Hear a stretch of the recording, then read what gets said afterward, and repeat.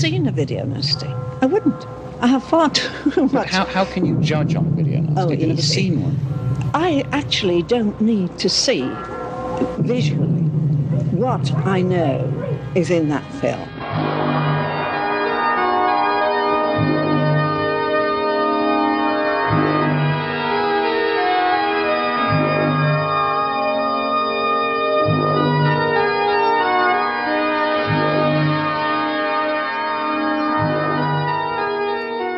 Hello there, and welcome to the Video Nasties podcast. My name is Chris Brown. To start, let's start discussing Nightmare on a Damaged Brain by talking about one man. Now, not the director, Romano Scavolini, nor the actor, Bird Stafford, who plays our poor and rather unfortunate killer. Not even special effects legend Tom Savini, who was so enraged with the way it was marketed with his name on, he went to court to get it removed from the film, and says he had nothing to do with it apart from a supervisory role, saying they're not his effects. No, our story must start with a different man, one who wasn't involved with the making of the film, in truth, and that man is softcore porn distributor David Hamilton Grant. The following preview trailer is not suitable for viewing by persons of a nervous disposition. Switch off your television set immediately unless you are prepared to be really terrified. Nightmares in a damaged brain. Prepare yourself for the most intensely shocking motion picture of our time. The motion picture everyone is talking about. Hello? Hello, Steve?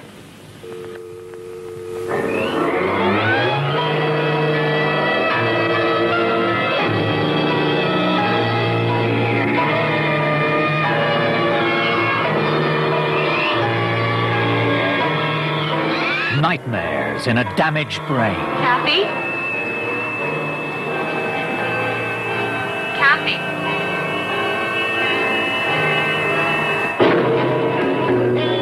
Terror will surround you.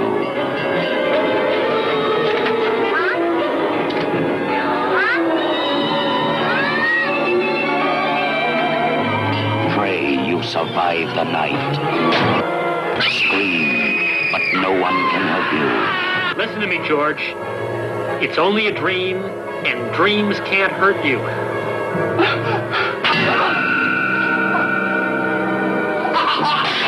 Are you there, George?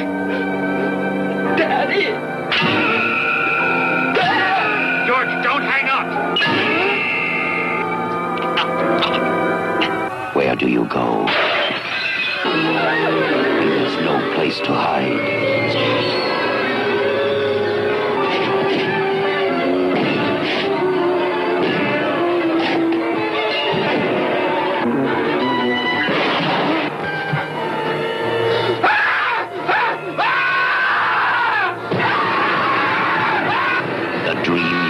Escape alive. Nightmares in a damaged brain. Grant is a major player in our Video Nasties story. He formed the video label Video 2000, which was notorious in its releases. He became a target during the furore and was sent to prison on the 3rd of February 1984. Grant was imprisoned for distributing this video nasty, Nightmares in a Damaged Brain, which was produced in 1981 on video. Grant was sentenced originally to 18 months, which was then reduced on the 23rd of September 84 to 12 months, for being in possession of over 200 copies of an obscene article for publication for gain. It was Section 2 of the Senior Publications Act, and Grant served for 6 months in prison. The thing about him is, he's not a particularly likeable person. And we're going to go into why in his story in a second, but he did become a kind of a core celebre, despite the fact he was superbly grounded in sleaze. Originally a photographer, Grant first entered into the film world with something called Love Variations from 1969. It was a sex education film that was based on one of those marriage manuals, pornographic leaflet basically, that was designed to get through the rules of the strict censorship rules about pornography at the time, mainly from making it appear to be educational. This film was the publication had been published a year earlier for photographs that he'd done, and then he decided to kind of step up and make a pornographic movie from it as well. Grant, it was a success, and Grant's sex film empire grew in the 1970s. He opened a number of adult cinemas, which distributed like foreign sex films through his Apedian company, and produced his own British sex comedies such as Girls Come First, The Office Party, and Under the Bed. They were filmed with also hardcore versions which were designed for the overseas market. Grant liked to refer to himself in his rather egotistical way as the king of porn or the king of sexploitation. But those that worked for him had a very different name for him, mainly through to his beard and rather diminutive stature. Grant was described as the poisoned dwarf or the gnome. He was a massive egotist, as could be shown by the fact he gave himself Hitchcockian cameos in his own movies, as well as personally supervising the hardcore scenes of his films. Again, rather sleazy manner. As well as his sex films, Grant also produced X-rated cartoons, such as Cinderella from 1972, that's spelled with an S, which ends with the ugly sisters getting gang-raped by the Free Bears. Despite being defended by legendary human rights lawyer Jeffrey Robertson, he was in prison for 6 months. And after Grant's imprisonment, World of Video 2000 and its parent company Apple Electronics were placed into liquidation. When he left jail, he moved to Cyprus and was resident there throughout the majority of the 1980s. He left the island under a dark cloud though in 1988 when he was deported after assaulting a love rival with a spade. Then around the same time, the Sun newspaper alleged that Grant had been a drug dealer and also corrupted thousands of children during his time in Cyprus. That's their words, not mine. Nothing was substantiated, but his card was marked. To this day, his name is linked to conspiracy theories, which I can't mention here due to libel laws. And he died in mysterious circumstances in early 1990s. And it is rumoured to this day that in fact he was killed by a contract killing. Grant was ultimately a dislikable man. Nevertheless, his life was changed and damaged beyond repair by the video nasties furore. There's an element of him that brought it on himself. He distributed films in the 70s that would not be perceived as legal, including Last House on the Left in 1974. And it's probably his love for theatrical and his own egotism that brought him to the attention of the police. He sold Nightmares in a Damaged Brain with gimmicks, including providing a vomit bag with the video and a competition to guess the weight of the brain in a jar.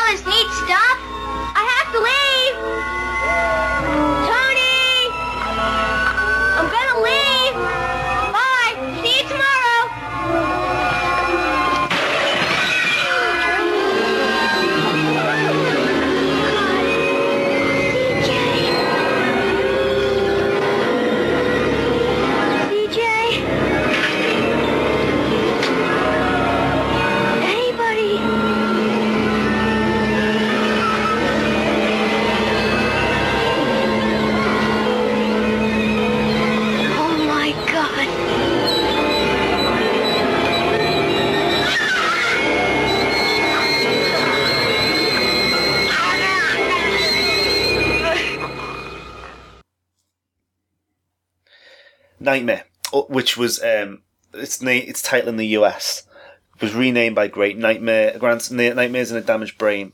It's a 1981 slasher film directed by Romano Scavolone.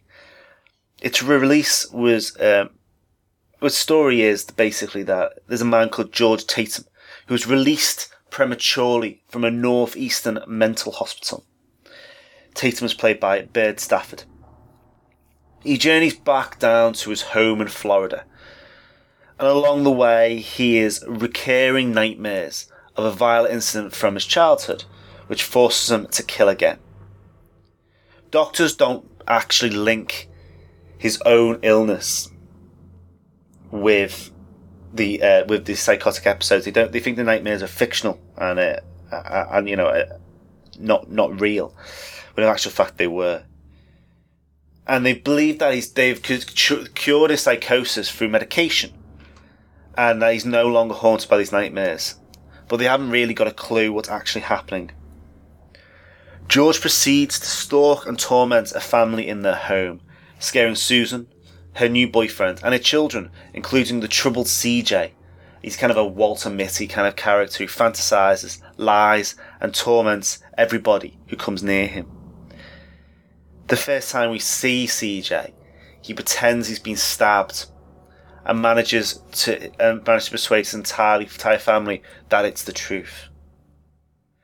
Various people are killed on and off screen, and at the end we finally find out why all this is happening. The film is wonderfully sleazy and deeply troubling. It revels, in fact, in its grimness. Tatum goes, for example, early doors to a red light district, with all that entails, and our director managed to make sure that it doesn't seem to be sexy, and in fact it ends with him fitting, which sparks a psychosis again, troubled by the sexualization around him, and also his memories of violence from his childhood.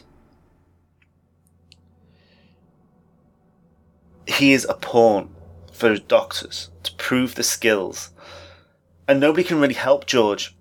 And it's a tragedy that it's other people's vanity that become a catalyst for him to kill and kill again.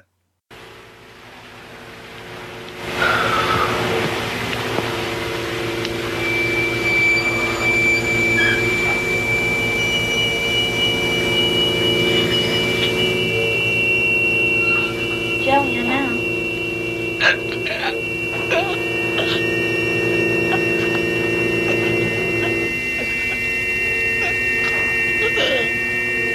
Joey?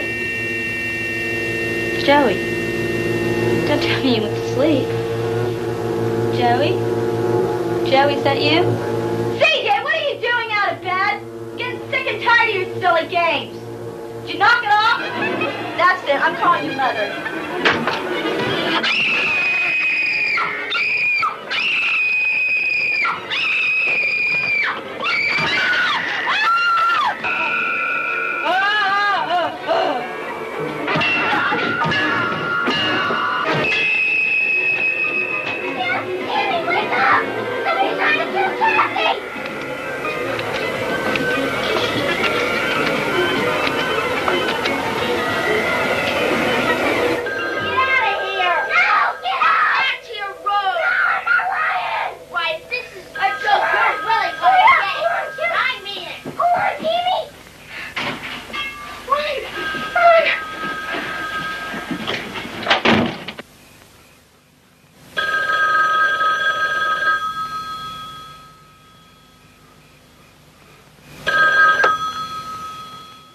Kathy, what took you so long to answer?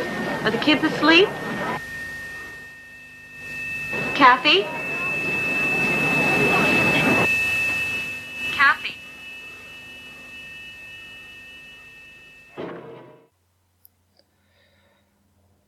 Our writer and director, Scavolone, is best known for this film in truth, although he did also direct the giallo A White Dress for a Marine, and also, which is also known in the UK as Spirits of Death. Our actor, Bird Stafford, who does a fantastic job in terms of creating the grimness of our character and showing exactly the pain that's going through him. He's such a troubled man. You know, he desperately tries to get kids away from him because he knows he's not in control of his own actions. But Bird actually only appeared in this and also Dog Tags, which was another film that was created by our director. Last week I was able to do the story of the making of the film and kind of build up a lot into it. There's only one real story of note in the making of this film, and it's a battle basically between Tom Savini and Romano Scavolone. Scavolone insists to this day that the effects were designed and created by Savini. Savini obviously best known for films like Dawn of the Dead, and his acting these days in truth, but at the time he was a renowned horror special effects and actually a reason for people to go to the cinema. He did the effects for Maniac as well, which was similar kind of time. So he was making low budget, quite grim horror films.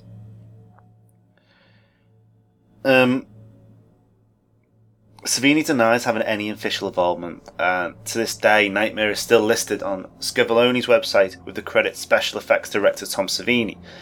Now, apparently Savini was involved as a consultant, and there are pictures of him on set.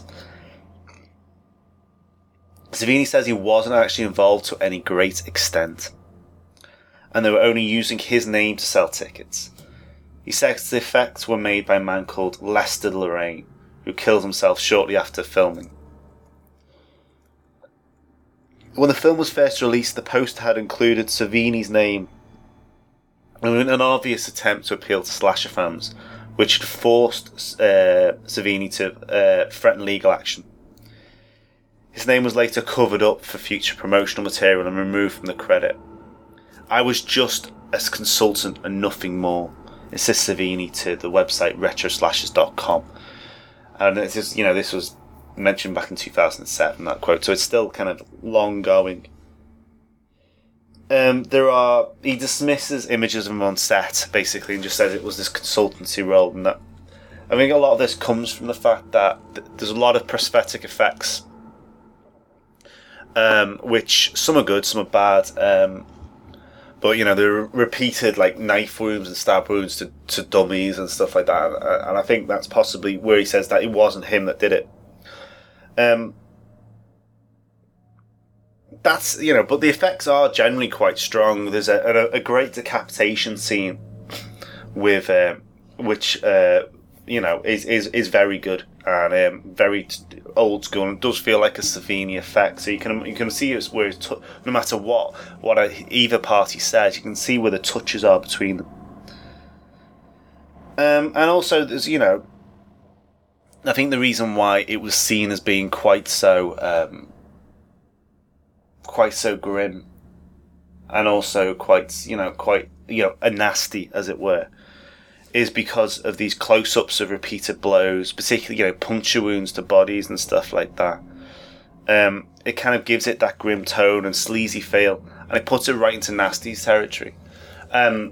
Personally, I see sites like the Red Light District stuff reminds me of the New York slasher kind of New York Ripper film, the Lucia Fulci, and then the stab wounds and those kind of elements of violence are far stronger than what you'd normally see, even in say like Friday the 13th and whatnot.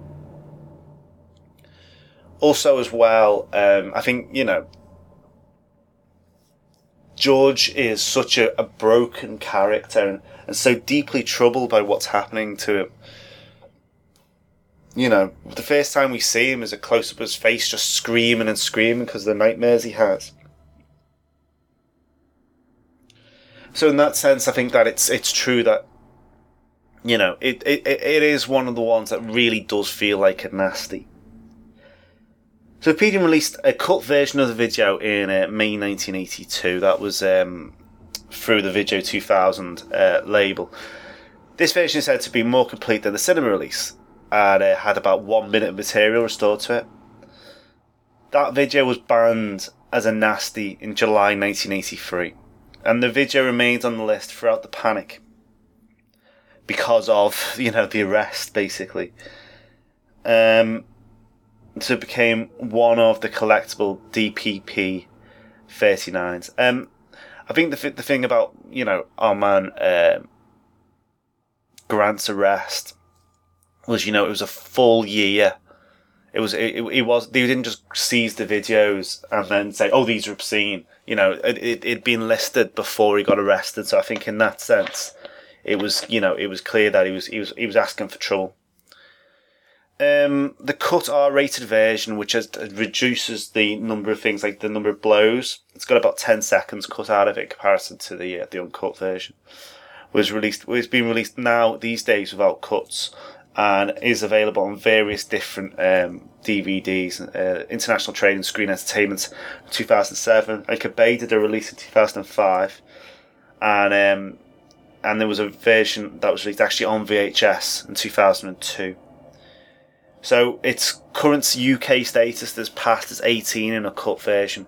That said, if you'd like to see it in its unexpunged glory, basically see more puncture wounds from the hammer attacks and whatnot, you can see it in the uncut MPAA unrated version, Code Red, which is its 30th anniversary edition.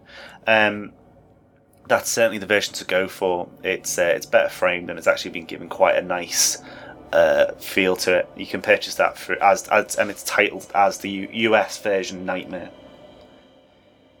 So, is it a good film? Well, I mean, we have these kind of conversations about quality and whatnot. It's certainly it has a very grim tone, and it's very thoughtful in terms of what it tries to do. It's very pointed in its skill set. Some of the effects are still great. Some of them aren't as good, but there's certainly something there that has a grim hold, I would say, on the people who watch it.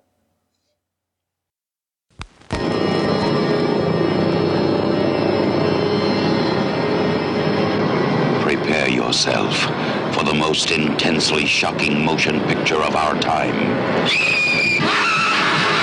Nightmare, the motion picture everyone is talking about. Hello? Hello, Steve?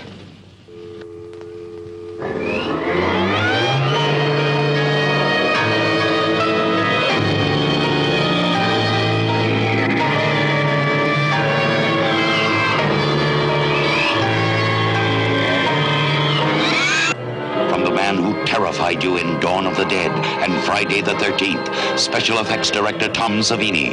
Now comes Nightmare. Kathy? Kathy?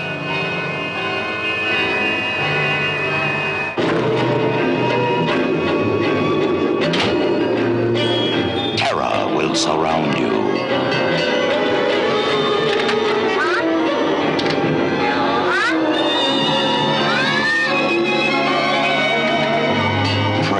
Survive the night.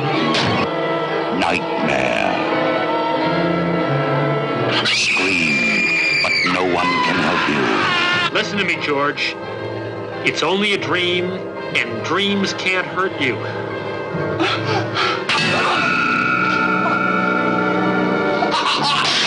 Are you there, George? Daddy! George, don't hang up! Where do you go? When there's no place to hide.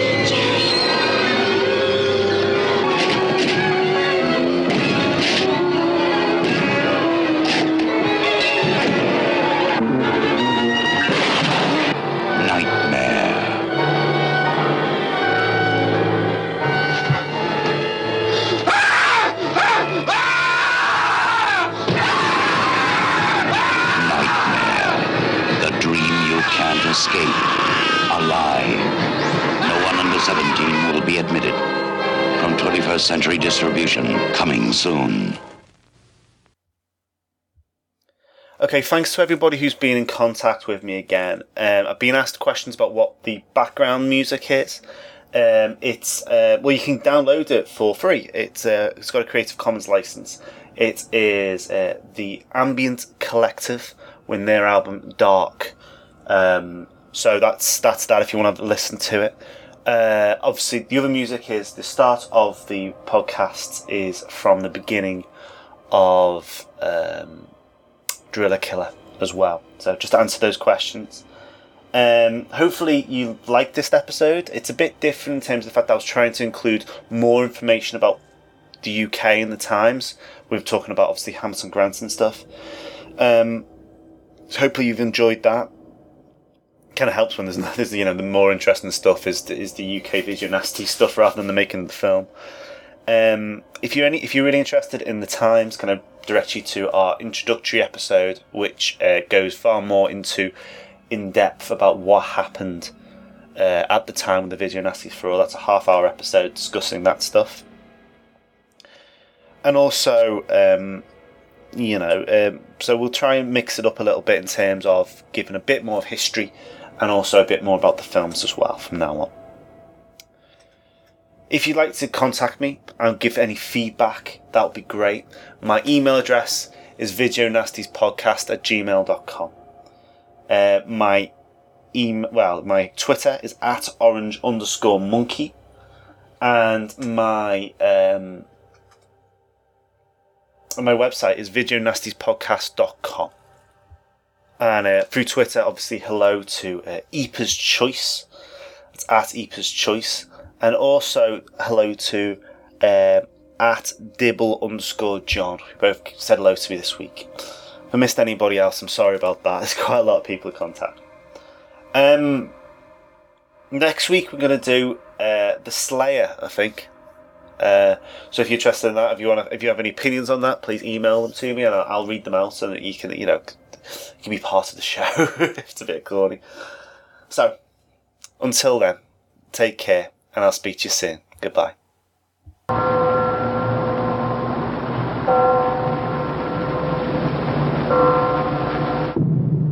I have never seen a Video Nasty. I wouldn't.